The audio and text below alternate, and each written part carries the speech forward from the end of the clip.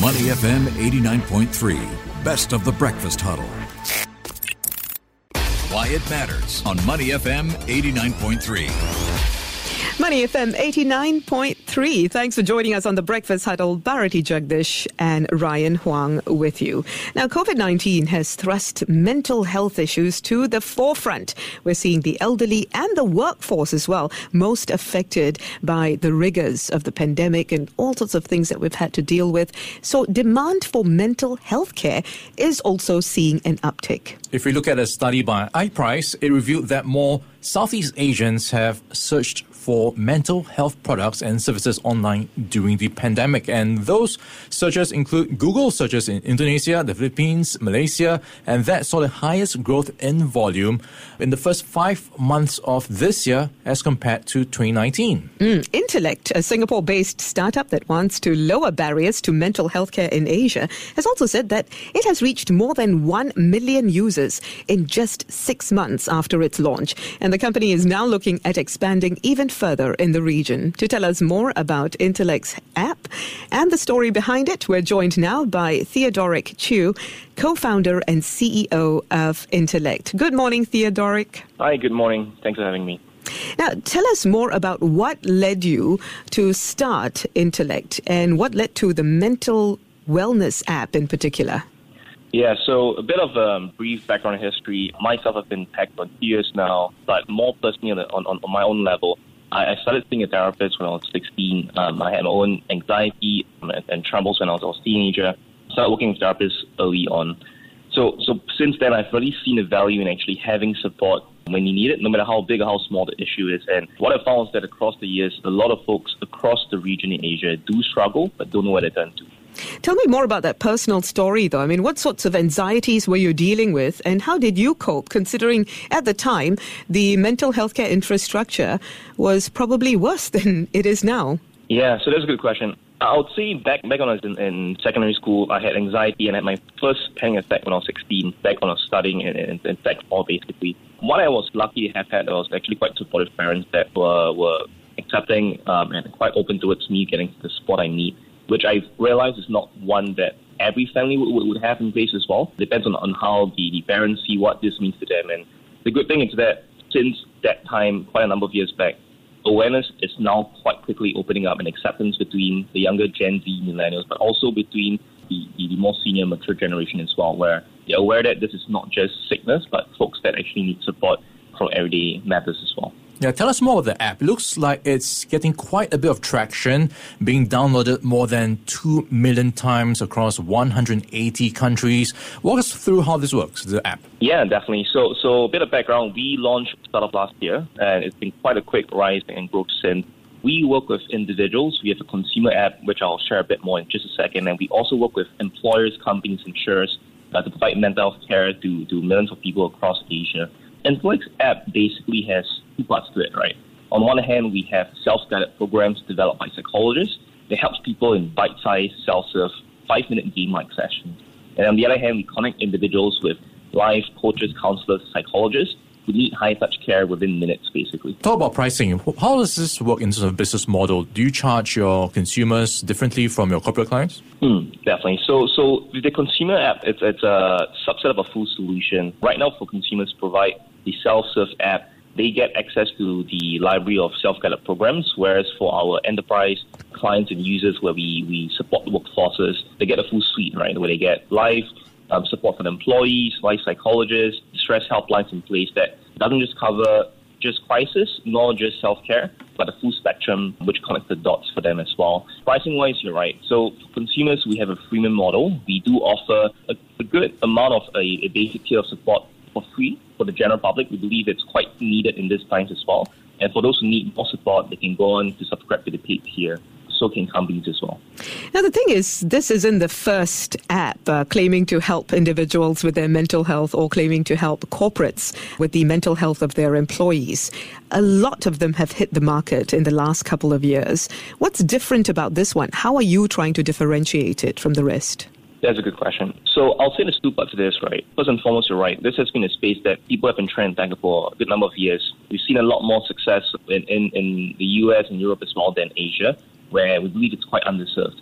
So for us at Intellect, the key number one difference is that we're building it from a localized Asian nuance perspective. We understand that in Asia, the biggest barrier isn't just cost in itself, but how we perceive and accept mental health support. So a lot of the things that we're trying to build around is getting people started with more of the lighter weight, streamlined support to get them into the journeys, and thereafter get into the high touch care.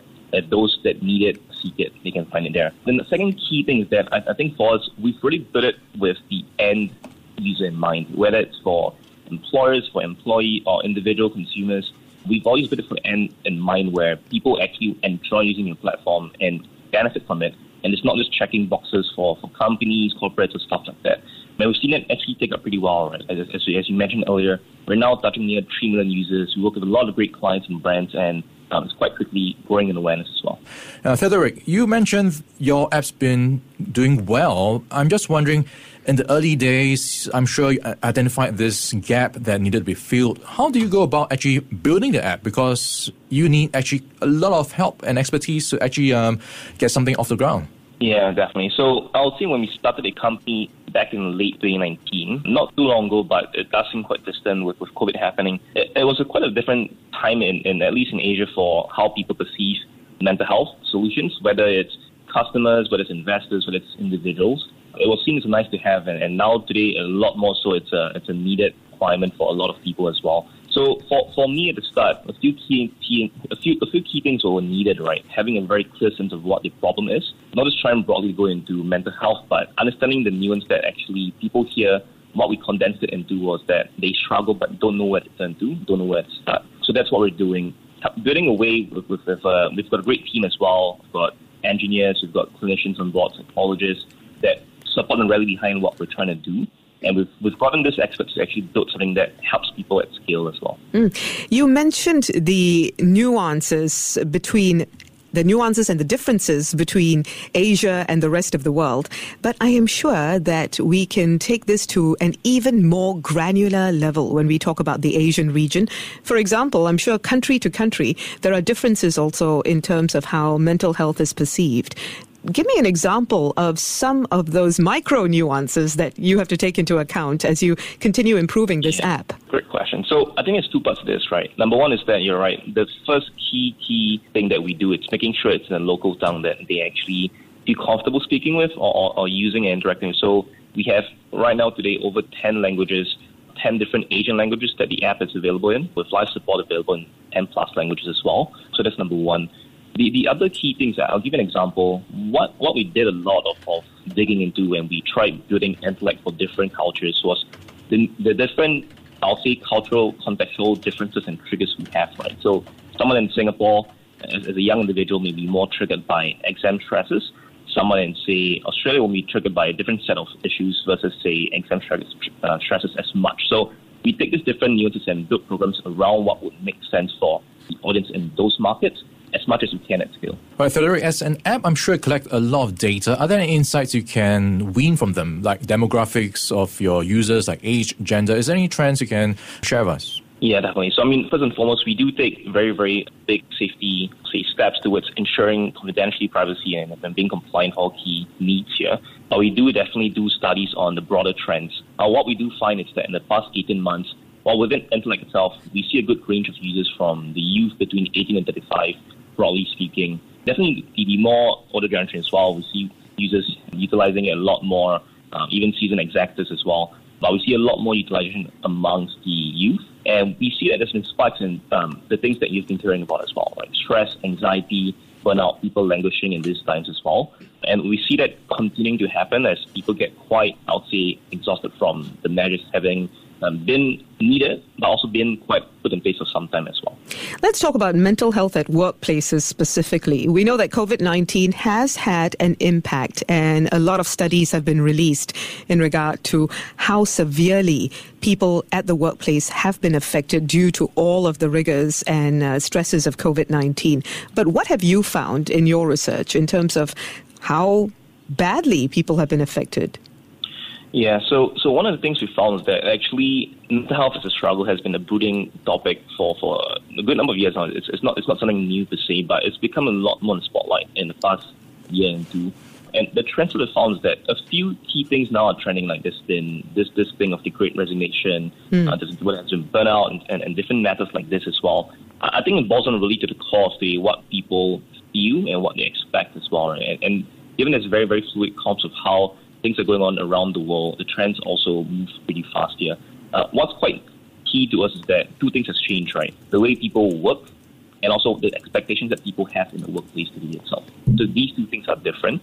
There's higher toll on how we actually work today because there's blurred lines, but also what we expect from our employers have quite drastically changed from just having a base salary today back then to today needing stuff like coverage and support for the individuals, the families, the spouses, and even things like mental health coverage as well.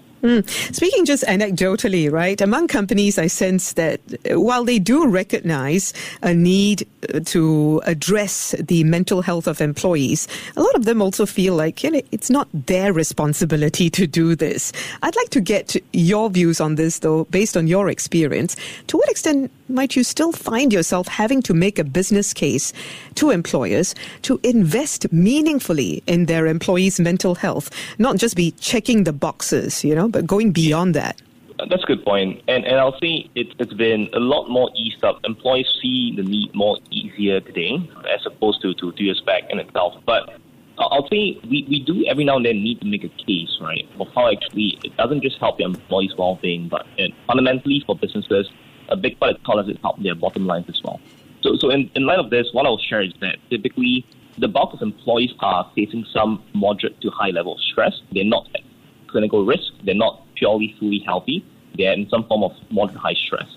And one of the big studies and trends that we see is that people at the core of every company, right, how they feel is how they think and how they do as well. So if your people start feeling bad, having low morale, productivity, it quite quickly affects the output of the team and the company and their bottom lines as well. So I think it's growing more increasingly important that an individual's state of mind does quite consequently affect the company's bottom line just because it trickles towards how they do and how the company does afterwards as well. Yeah, I think having events as well around these conversations helps quite a lot. And you've got one you've just completed. It's called the Mental Health Festival Asia 2021. So it's a 2-day virtual conference held last month. Walk us through what was the event all about, some of the highlights, and how much perhaps it has helped to normalize mental health conversations. Yeah, definitely. So, and like a big part of our mission really is not just scaling access to mental health support when people need it, but also shifting the narrative that mental health applies to everyone, right? Not just to those clinical in need, but how big a hospital problem is, it applies to us. So you're right. We did this festival, Mental Health Festival Asia 2021, actually just last week. It was a 2-day virtual event, 1 day on the public sector of mental health and 1 day on the work sector of mental health, right? So how different people spoke. So we invited a lot of great people on board. We had local icons like Gurmit Singh, Janet Al, Benjamin King, and that we joined the event and speak from their own personal experiences. We had public sector leaders like David Chua, who's the CEO of NYC. Then we had a lot of thought leaders as well as HR directors like the Ingo Lawbender, who's the director of people at Food Panda. So we basically share from different landscape views of how the youth, the working population, and even the government sees mental health today itself. I think it's very useful to have apps like these so that, mental health issues can even become mobile. Mental health treatment, in a way, is becoming mobile and easier to manage for individuals as well as corporations. But, psychologists might tell you, hey, it's not so easy. An app isn't enough. How do you advise users in terms of deciding whether or not the app is enough and what line needs to be crossed before they then realize that, okay, look, I'm going to need more intense and professional help here? Yeah, that's a very valid point. So one of the things that actually, because we work with a lot of psychologists ourselves as well, I'll say there's 2 parts here. People that are for actually scaling access to more people and people who are apprehensive because it's a new thing and naturally so there's doubts behind it. So for us, what we're trying to solve for, and what first off I share is that you're right. The most effective form of mental health treatment and care, it's face-to-face with a therapist, a psychiatrist, a counselor. That's the most immersive form of it. The drawback to that is that you can't scale this to as many people who need it as you can with a digital platform. So what we're solving for in the first tranche is actually scaling this to millions of people. We've done that. The next layer is getting more immersion behind how can we impact people who are on the platform. So Intellect at its core, it's meant to be a catalyst, a trigger for people getting started on their mental health journeys. And we're adding different layers with psychologists, counselors, coaches, to get the high-touch care thereafter as well. You're talking about getting started. So we understand back in August, you've just raised $2.2 million in pre-Series A funding. Let's talk about what your plans are with all the funds you've raised. What's going to be happening with the monies you've been raising, and where will you be putting it to use? Yeah, so I'll say three big parts, right? One big part of it's really going to the research and development, how we develop a product to be having more efficacy, being more evidence-based and effective. We do work with a lot of great universities to drive research with efficacy proven, doubling down on that more. We're also doing a lot more work into bring on great people to join our tech company, as well as expanding markets across Asia. We have quite a regional ambition, not just confined to Singapore, where it's our home ground, but also serving more people across APAC as well. Some might say that, if your current plans succeed, you will very, very soon be on your way to normalizing mental health conversations, right? And mental health treatment in general. What do you think you'll be looking at that stage, beyond normalization? What's next, do you think, in the mental health sphere? Yeah, so the big trend that we're trying to push towards, and we see this happening more and more, so it's similar to what meditation has come from 10 years back as well, right? Meditation was more of an Eastern methodology where it took a while to get to its mainstream, and now today itself, you see things on documentaries on Netflix, you see things happening where people are just openly talking about meditation as an everyday thing. What we're trying to do more and more with mental health is make it similarly mainstream, not just the psychiatry part, but really, really on the everyday struggle where if you need some form of support, you pop into the Intellect app or whatever resources there are out there around you to get everyday support. Not wait till you are in more distress, but start early on. Just like health, physical health, you go to the gym, you have a salad. What's the equivalent for mental health? It's what we're trying to get towards early on as well. Right. Thank you very much for that, Theo. Theodoric Chew, co-founder and CEO of Intellect. Thanks for joining us on The Breakfast Huddle on Money FM 89.3. To listen to more great interviews, download our podcasts at moneyfm893.sg or download our audio app. That's AWEDIO. Available on Google Play or the App Store.